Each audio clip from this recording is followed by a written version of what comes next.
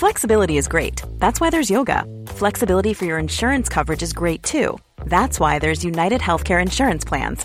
Underwritten by Golden Rule Insurance Company, United Healthcare Insurance Plans offer flexible, budget-friendly coverage for medical, vision, dental, and more. One of these plans may be right for you if you're, say, between jobs, coming off your parents' plan, turning a side hustle into a full hustle, or even missed open enrollment. Want more flexibility? Find out more about United Healthcare Insurance Plans at uh1.com. What about doing one about a real Australian hero, a man who symbolises everything the Australians brought to Gallipoli? You mean John Simpson Kirkpatrick from England? South Shields, yeah. But he was almost typically Australian. He was a great character. He really was. For me, a true hero. I know the exaggerated stories about what he did have caused a bit of a kickback, but still a hero to me. What about you, Gary? How do you feel about him and his donkeys? I liked his donkey. Donkeys. I know, I'm only thinking of one in particular. Which one do you think about? Pew. Pew. Hugh, Barney McGrew, Cuthbert, Dibble and Grub. That's what he called his donkeys. No, he didn't. He called them Murphy, Murphy 2 and Queen Elizabeth. Oh, you're ruining the whole impression of professionalism that I've striven to do. You haven't met me, haven't you? Oh, yeah. Cheers, Pete. Cheers, Gary. A Living History production. I'm Peter Hart, and for the last 40 years I've interviewed thousands of veterans about their experience of war. Join me on a journey through the pages of history. Welcome to Peter Hart's Military History. Hi, and welcome to Peter Hart's Military History. Really excited to be here again with my good friend Gary Bain, who is the person who's helping with these podcasts. He's a vital part of these podcasts to me. And how are you feeling today, Gary? I'm feeling very well today, thank you, Peter. It's always nice to come to Hart Towers and conduct these podcasts from a different part of the mansion. And today we're in the outdoor swimming pool area, which is very nice. Well, it is. It's a bit cold, I have to say. Perhaps we should have thought this through, but yes, we are in deck chairs next to the outdoor swimming pool. It's got a bit of ice on it, actually. I noticed. Yeah. If you hear a sort of shaking sound or sort of that's us shivering. Yeah, we may not wanted to have worn Speedos today, but hey. Always a mistake. Certainly with you, always a mistake. So what are we talking about today then, Peter? Well, we're talking about John Simpson Kirkpatrick. The man with the donkeys. That's him. Great Australian hero. Well, and that's entirely the point. Now, he's someone, we both stood next to his grave, and we both thought, I've always tried to encourage people, and I know it's for you as well. He's a very interesting man, and he's a mess in a way of contradictions, and he is someone that isn't quite what he appears in the myths, I think. And also, I mean, let's start with the real basics here. What was his name? Well, his name was John Kirkpatrick. That's his parents' name. He was born 6th of July 1892. And you're going to say, which part of Australia was he born in? Well, he was born in Eldon Street, Tyne Dock, South Shields, County Durham. And his parents were Scottish, Sarah Kirkpatrick, who was née Simpson, that's where the Simpson comes from, and Robert Kirkpatrick, his dad, one of 8 children. Now, they're a working class family, and working class in South Shields is quite a tough life, especially if you've got 8 of you.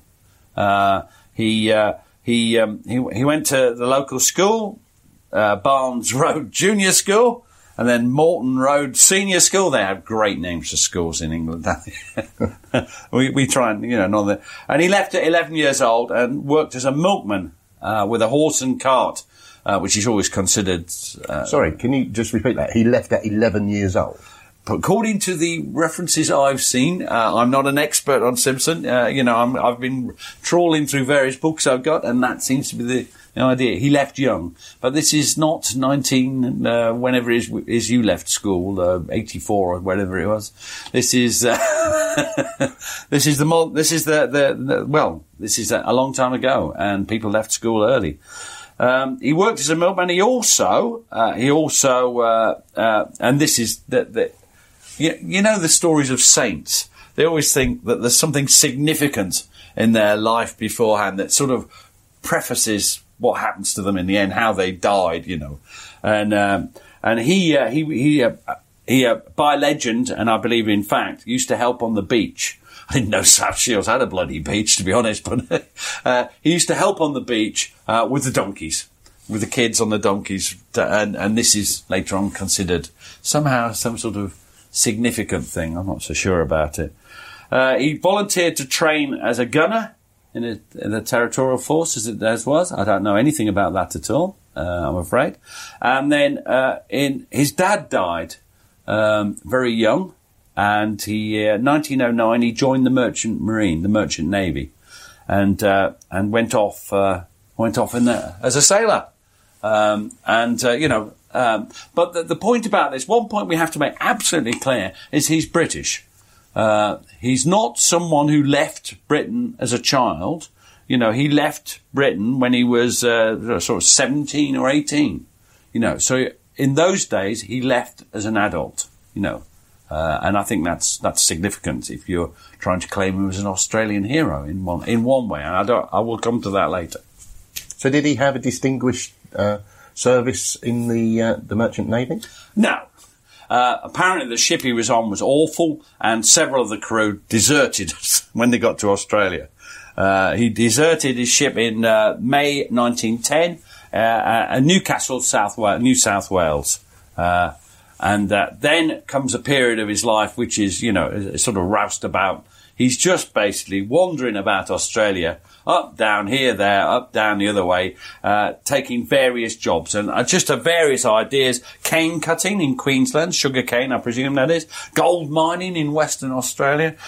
Coal mining in New South Wales, which is a bit perverse because he tried to avoid mining, because that's what happened to a lot of people in County Durham, is down the pit. And he took these various jobs, and then for a long period worked as a steward and a stoker and a greaser. I've always wanted to know what a greaser does, but it sounds great fun, on various coastal ships, going around the Australian coast. Now, to his credit, I understand, although seemingly drifting from job to job, during that whole period, he was sending a large part of his money back to the UK to his mother.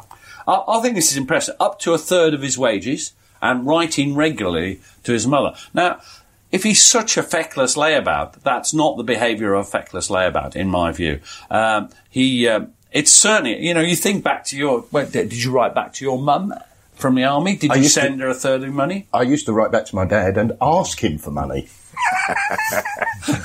Yes, and that does sound more like it, doesn't it? Yeah. And I'm quite impressed by this. So, when people try and set him up as a complete, as a sort of ruffian and somebody who's slightly reprehensible, you can go too far. As with most things, you can go too far with it. So was he a really nice chap, quiet, polite, or was he a thug? And the answer is, as usual, he's between them. He is quite a rough type, but he does send money home to his mum, and he writes regularly and continued to write regularly right up to his death.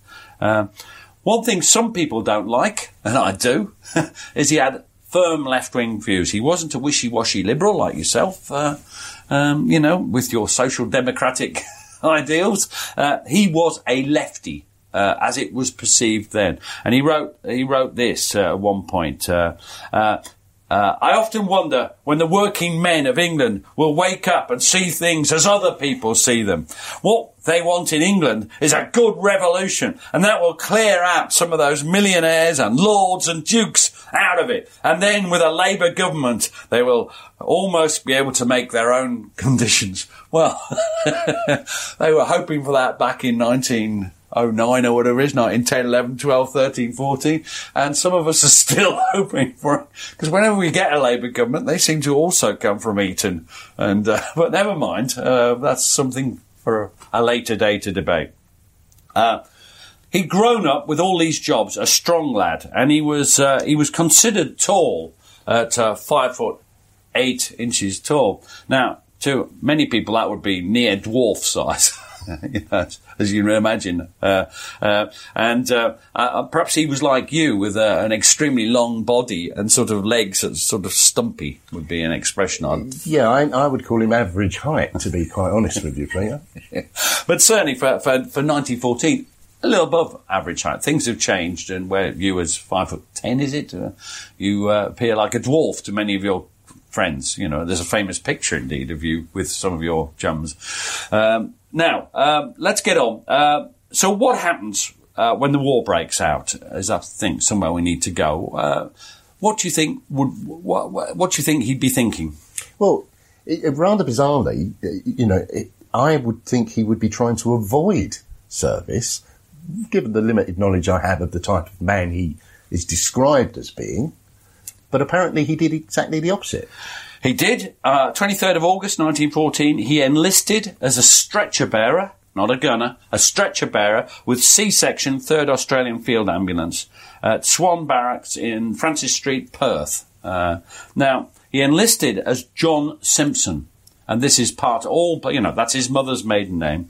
And he dropped his real surname, almost certainly, to avoid being identified as a deserter from the Merchant Marine, who can be quite vengeful by nature, and perfectly capable of, reaching out and grabbing it.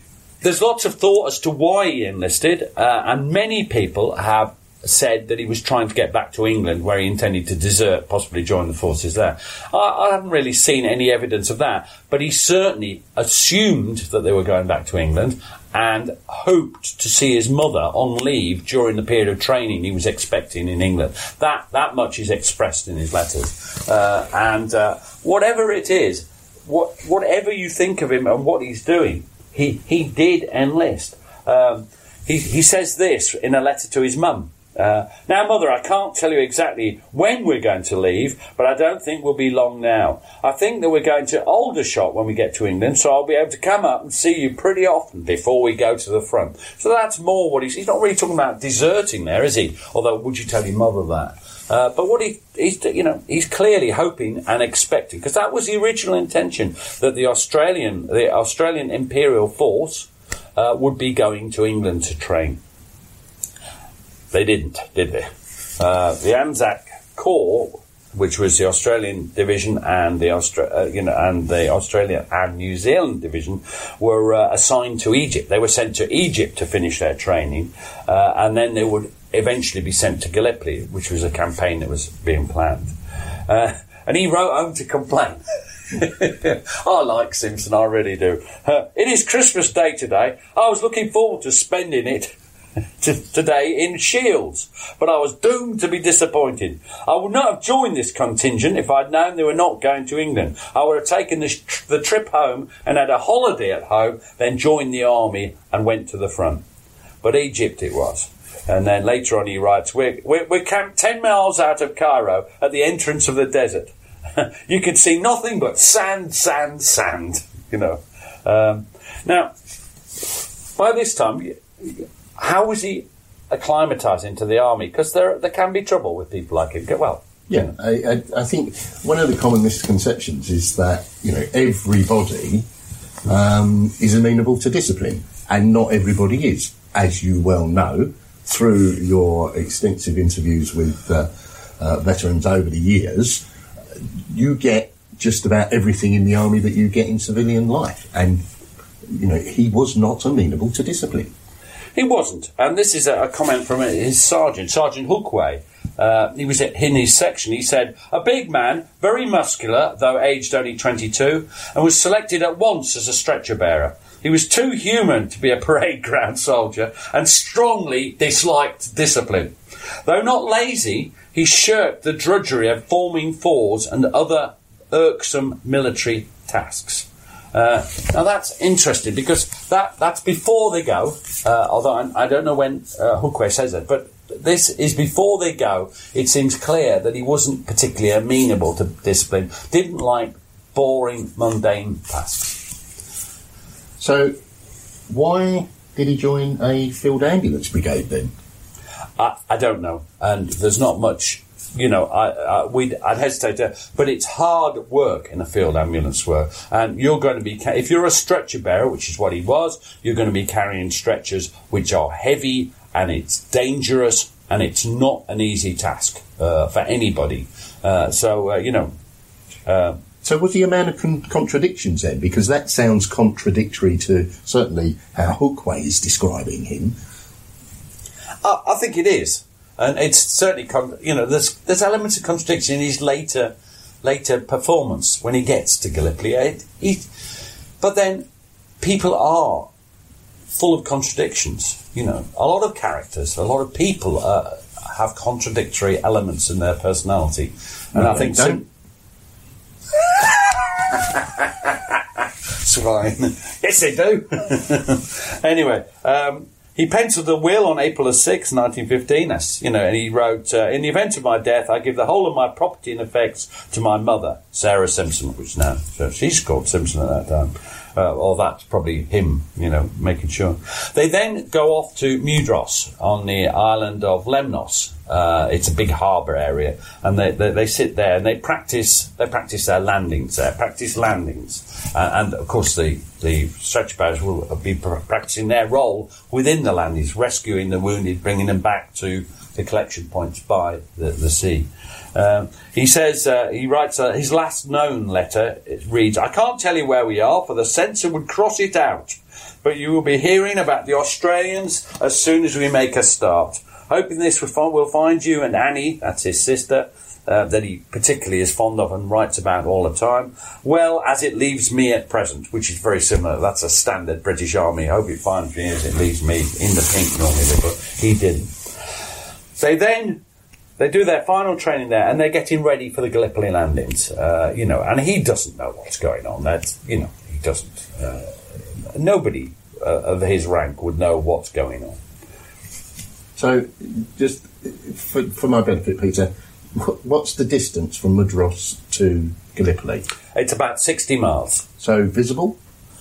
Sometimes I've tried to point it out the other way, the reverse way. The thing about sea is that it's an interesting point, is sometimes you can see things 60, 100 miles away, and sometimes, for instance, Imbros, another island, is only 12 miles away, and sometimes you can't see it at all from Gallipoli. It's just weird, depends on so many things. But about 60 miles away. I doubt if he saw it before they went in April, because it's cloudy.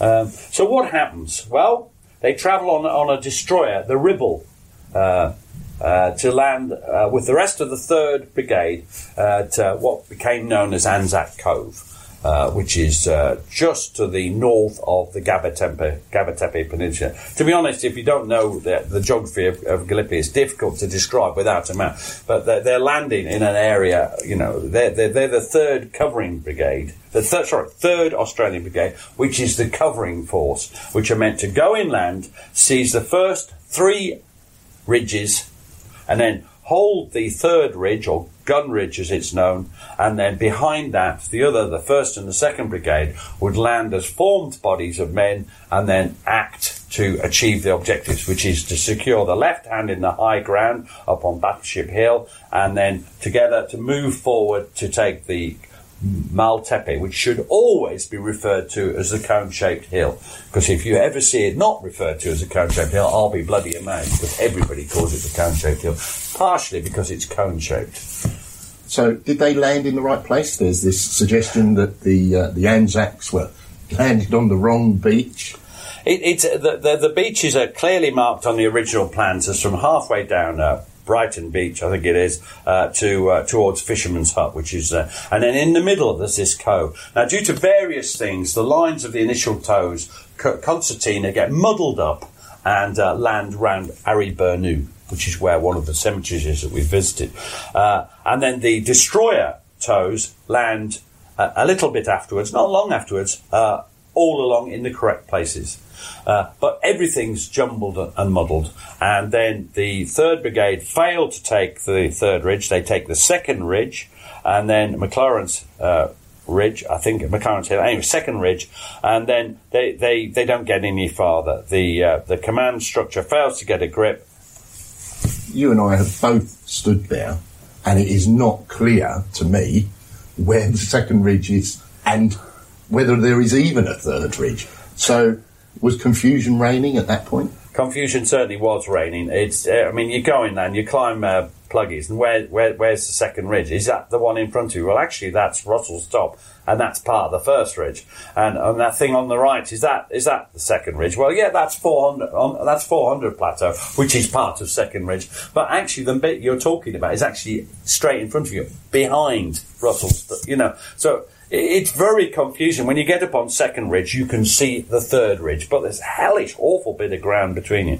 What happens is, and this is not why we're doing this blog, but what happens is the Turks start to come in from the right. The commander, Sinclair McLagan, panics in a sense, starts diverting everything to the right. Then the Turkish forces arrive on the left and seize the high ground there. And before we know where we are, the whole lot are pinned inside the 2nd Ridge. And it's only about 1 kilometre at most deep and about a mile long. It's a most pathetic small bridgehead you can imagine. That's not saying the troops are pathetic. The troops perform as bravely as you might expect. But they're inexperienced. The Turks are very, very well led by both Sefik Aka, who leads the Turks who are coming from the right, and Kemal Ataturk, later known as Mustafa Kemal to us, coming in from the left, the high ground.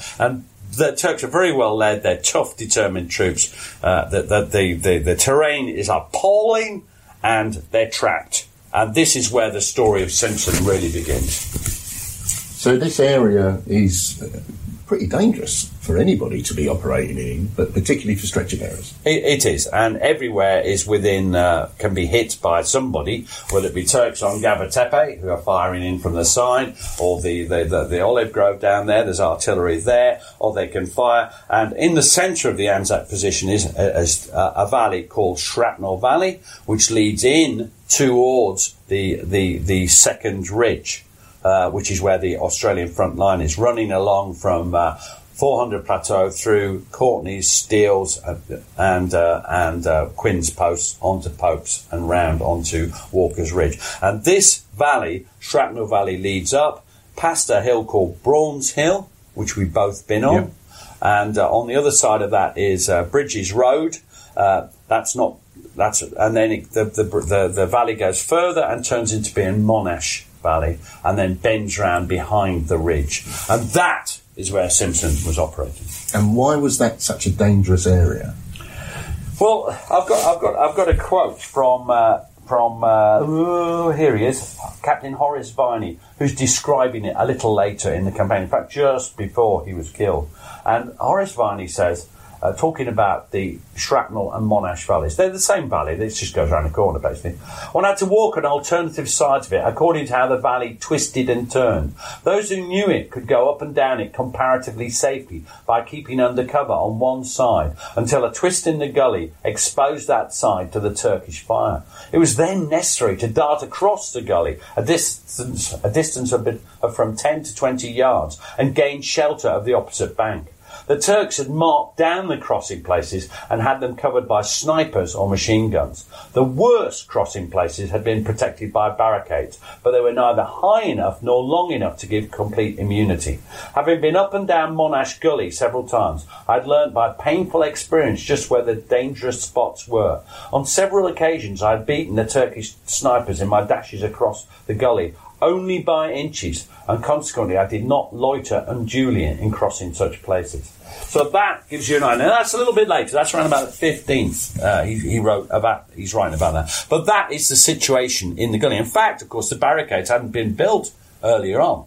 And in fact, remember, early on, they're not quite entirely sure where the Turks are. and what they can see and what they can't. And so until you learn, learning can be a painful business, Gary. If you don't know where the Turkish machine guns can get and where they can't, it can be painful. So stretcher bearers arrive along with the advancing troops, presumably being directed to remove those injured that they can get to.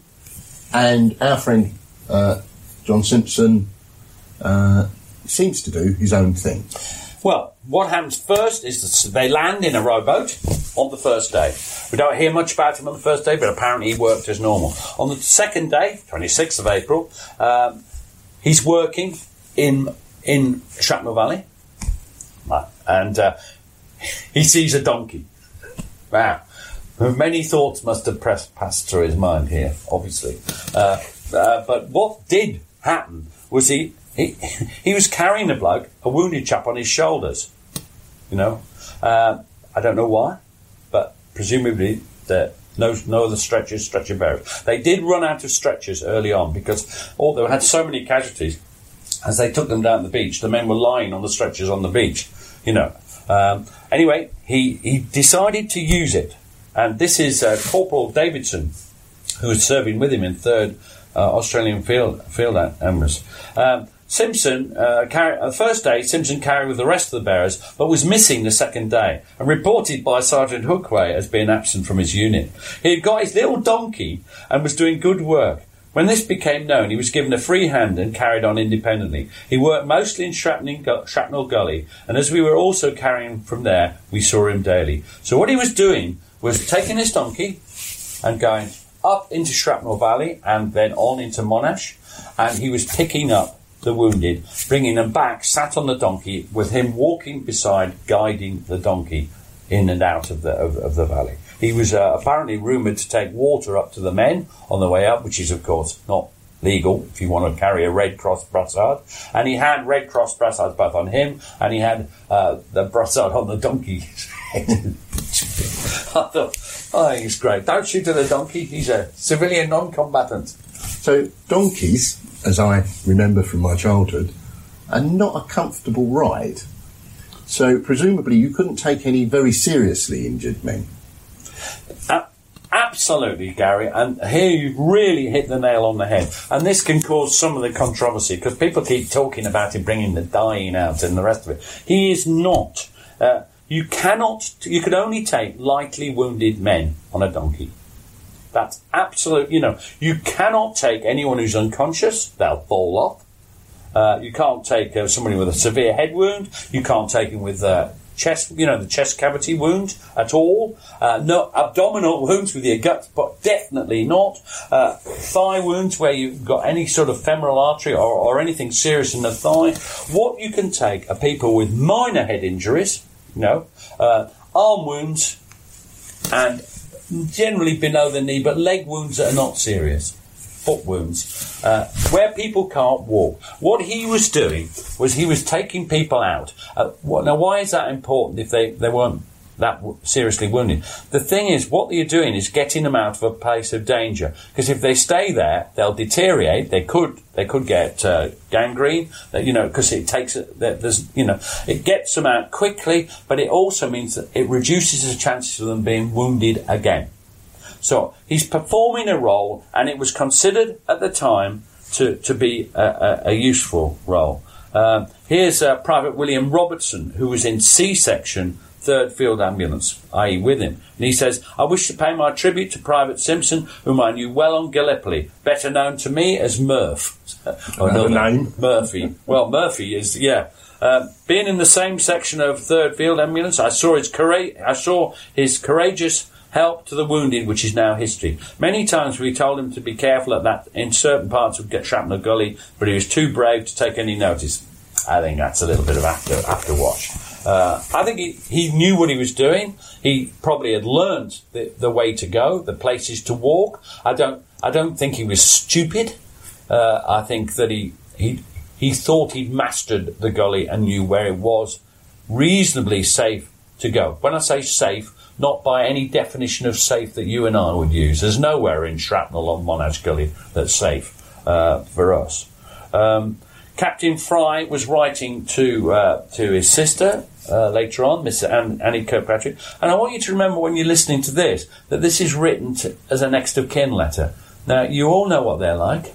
Next of kin letters, they don't say he was a complete bastard and everyone in the unit hated him. They say nice things. So let's not go too far overboard. But on the other hand, it hasn't got the usual claptrap in it. It refers to what he was doing. He says, your brother landed with us from the torpedo boat at daybreak on the 25th of April, so taking part in the historic landing. He did excellent work during the day. That's normal stretcher bearing.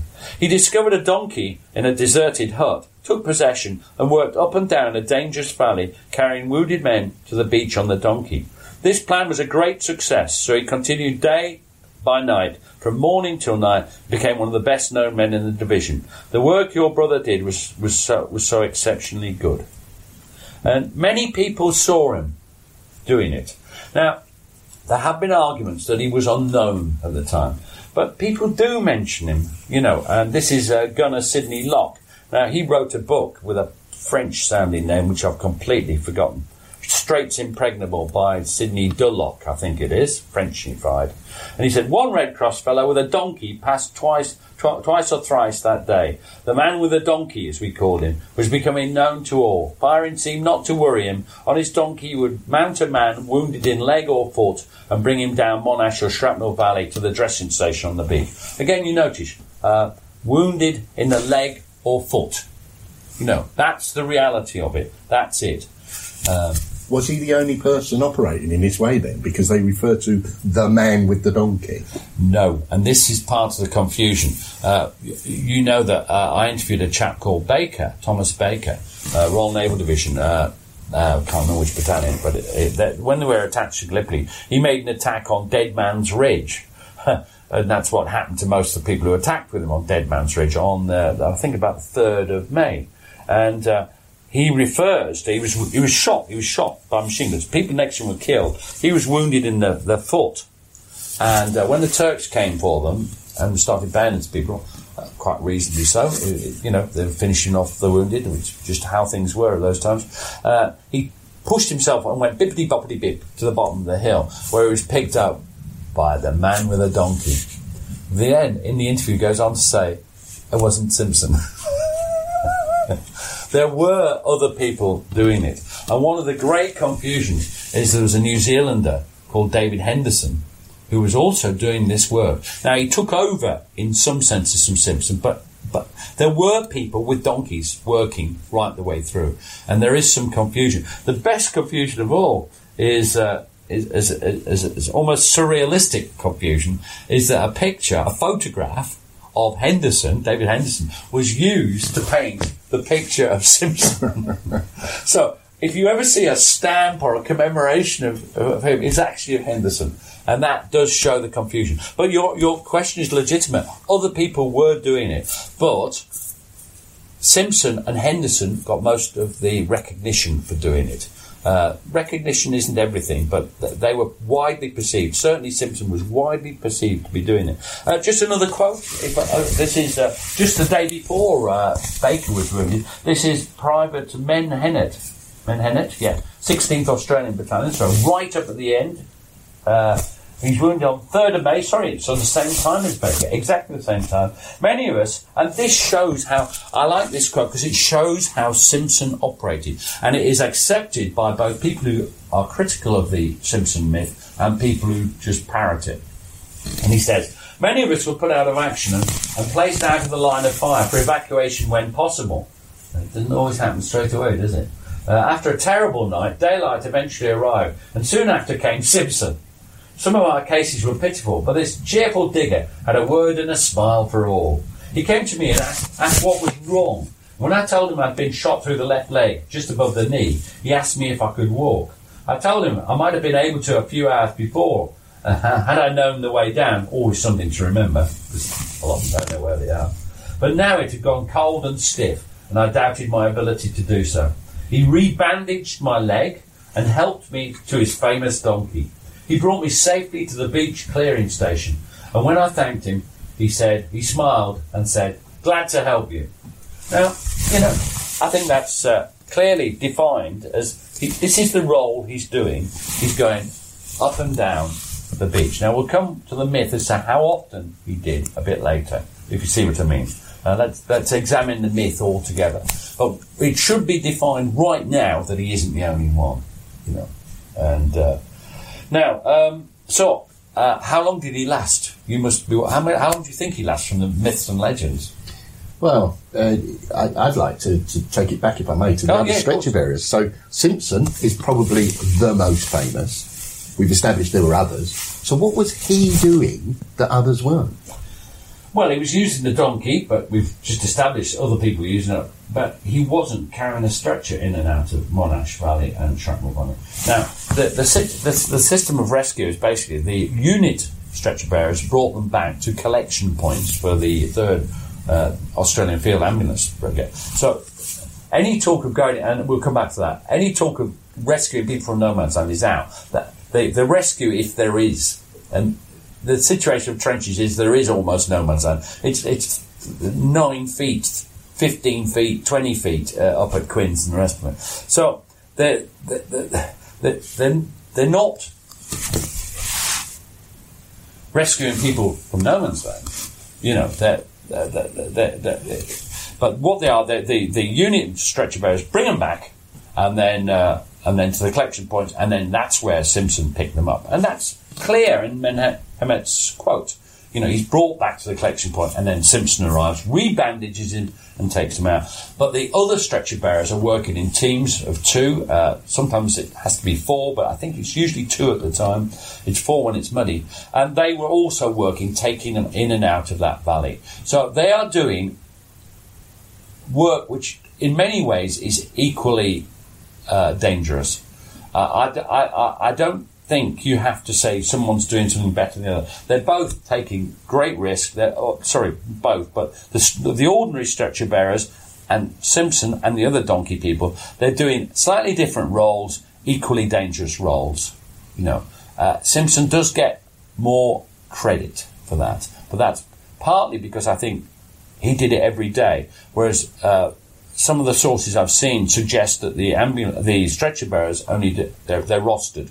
One set suggests that they only do it every 3 days. Well, Simpson's doing it every day. We'll talk about how many he saved and the rest later, but he is generally regarded as having done it every day. And so it's all much, you know, different levels of risk. And working on his own. So is that because of his personality? You know, he couldn't get on with other people. I'm not sure. He's always referred to as a laugh and a joke.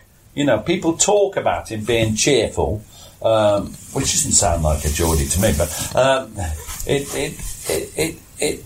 they talk about him laughing and joking, about him whistling, whistling, as he goes. I think he liked to work on his own. Yes, I agree. I don't know his motivation because he never recorded his motivation.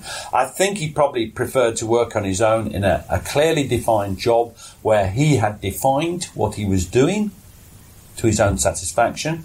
He had assessed what he was doing, if you like. Assessed is probably too technical a word, but he decided what he did. He'd used his initiative to press into use the donkeys. We'll talk about where they come from later, but he pressed into use donkeys. He'd used his initiative and brain, and he was happy doing his role. Equally valid as the role of the ordinary stretcher bearer. After his death, even Colonel Monash refers to it as Simpson's self-imposed task. And I cannot understand why he was not reined in, as it were, by the authorities, unless it was felt to be good for morale. I think this idea that he was mutinous, I mean, sometimes you get things, people saying he deserted. Well, they knew exactly where he was. They met him in and out. His captain, Captain Fry, I think it was. Yes, Captain Fry, 3rd Field, Australian Field Ambulance. He knew where he was. He knew what he was doing. They had assessed what he was doing. Clearly, they had assessed it, and they decided he was doing good work and he could get on with it. I don't think it's this big rebellious. He did live on his own. He didn't live with the rest of the unit. And if he was attacked, he ate, and with the Indian Mountain battery, I think it's the 21st. I do forget which it is. Please excuse me there. Chuckle-headed memory, really. He ate with them, and he also used their donkeys. The donkeys, the man with a donkey. And he had a variety of donkeys, and I love the name. Duffy number 1. And then, this is where I love Duffy number 2. Now, I think that shows spectacular imagination. And then the rest, Murphy, Queen Elizabeth, clearly named after the battleship, that was the super dreadnought, and Abdul. And there seems confusion as to how many donkeys he used, but those are the names that crop up most often. Actually, Murphy's the one. Murphy and Duffy are the ones that I've seen most often. And he seemed to have used several of them, and he went on long trip.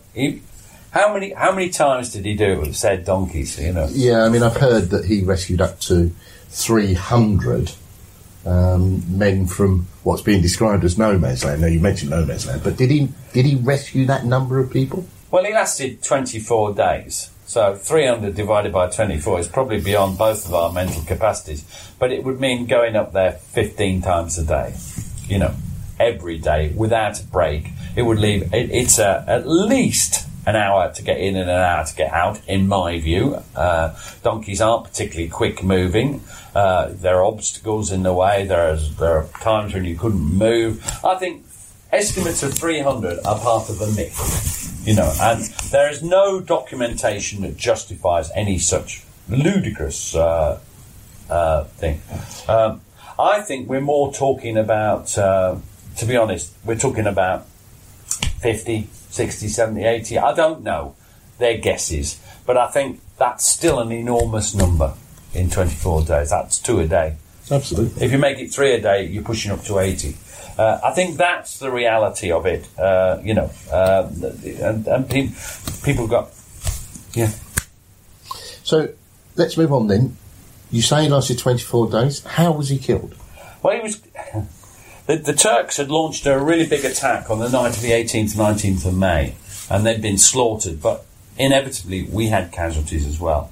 And Captain Fry, with 6 squads of bearers, went to the Walker's Road Regimental Aid Post, which is on Bridges Road, just south of Bram's Hill, at 0500, cleared the station of wounded, and the official account refers to heavy machine gun fire in Shrapnel Valley, which I think means Monash, really, caused 3 patients to be re-wounded and 3 casualties amongst the bearer. The other 2 were badly wounded, but Simpson was killed. Charles Bean, the Australian journalist and later official historian, gives the following account. On May 19th, he went up the valley past the water guard, where he generally had his breakfast, but it was not ready. "Never mind," he called. "Get me a good dinner when I come back." With 2 patients, he was coming down the creek bed. He must have had 2 donkeys then. I don't think any of this is particularly accurate. When he was hit through the heart, both the wounded men being wounded again. He had carried many scores of men down the valley and had saved many lives at the cost of his own. He was supposed to have been hit in the back, so probably coming back, been hit from up where the Turkish 57th Memorial is now, that area, which was called the chessboard. Again, I am surmising, I don't know. The bullet went in the back, smashed through his stomach, and it came out through his stomach. He was put aside. He was dead. They couldn't rescue him. I mean, it was under fire from the machine gun, obviously. And he was picked up that night and buried at Hell's Spit, which you and I now know as Beach Cemetery. And we've stood next to his grave on many, many occasions with groups. And it's always a bit sad to think he ended up there. Monash, who was not, wrote the following. Private Simpson and his little beast earned the admiration of everyone at the upper end of the valley. Monash Valley. They worked all day and night throughout the whole period since the landing, and the help rendered to their wounded was invaluable. Simpson knew no fear and moved unconcernedly above shrapnel and rifle fire, steadily carrying out his self-imposed tasks. That's the thing you mentioned earlier, day by day, and he frequently earned the applause of the personnel for his many fearless rescues of wounded men from areas subject to rifle and shrapnel fire. He means the top of Monash Valley, which is named after him, but that's the left turn of it. So he was mentioned in dispatches. Why didn't he get a VC? Well, this is Padre George Green. It says, if ever there's a man deserves the Victoria Cross, it was Simpson. The point is, though, he didn't get it. He was often... he didn't get it. And what happens is, at the time... I'll come back to the technicalities of why I didn't get it, but he didn't get it at the time. Because I don't think anyone put him in for it, firstly, which is, our officers have to put you in, and there's no documentary evidence at all. What does happen, though, is he becomes a myth and a legend. He's helped by his mixed up with Richard Henderson, I think I might call him something else, but Henderson anyway. Did I call him David Henderson? Yeah, Richard Henderson it is here. But Henderson, certainly. There's an account of his actions published in a 1916 propaganda book called Glorious Deeds of Australasians in the Great War. This is where the 300 men come. This is coming where he apparently dashed into no man's land with his donkey to rescue people. There's a silent film, Murphy of Anzac. I've not seen that. And then it all builds up and builds up and builds up until you get to The Man with a Donkey by Sir Irving Benson, which celebrates the 50th anniversary. That came out in 1965.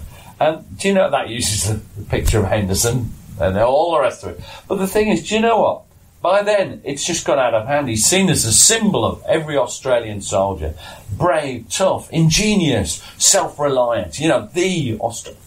Simpson is that.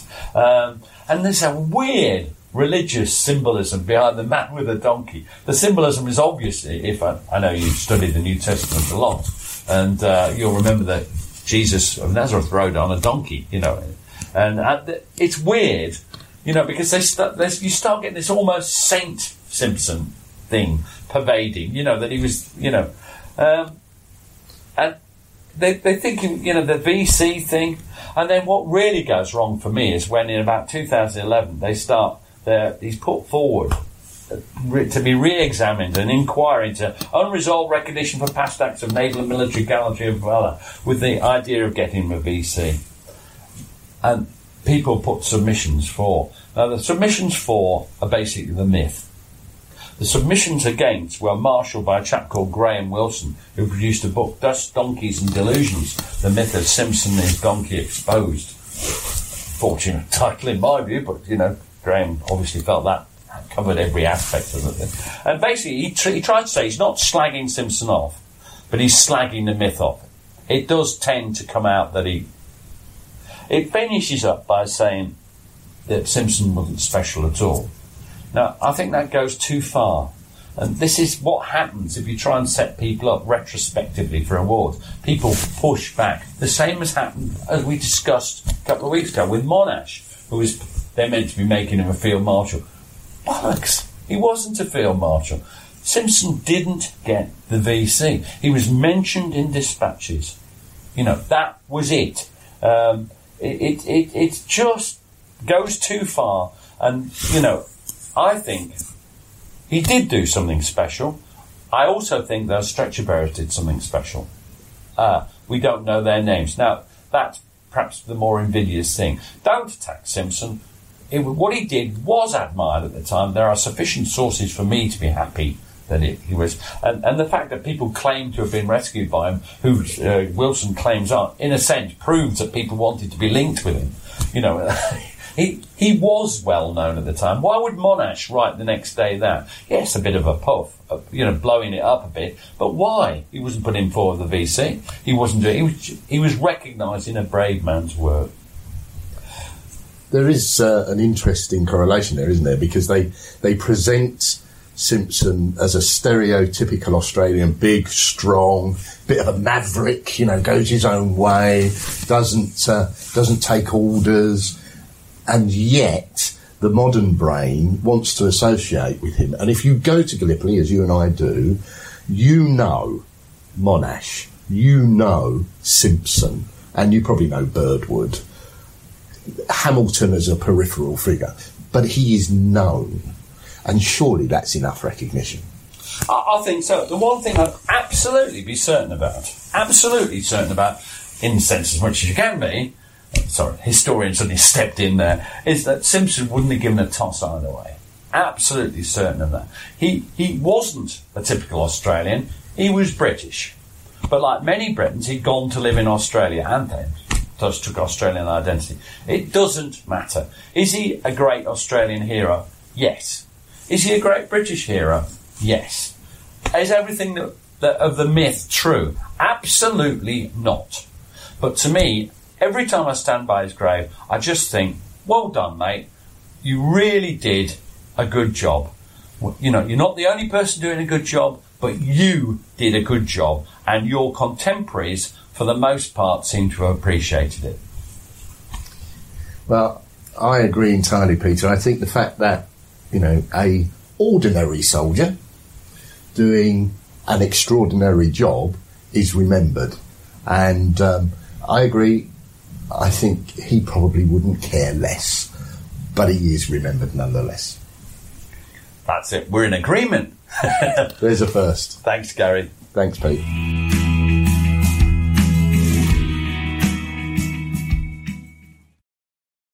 Thanks for listening. Follow us on Twitter and Facebook to learn more about each episode.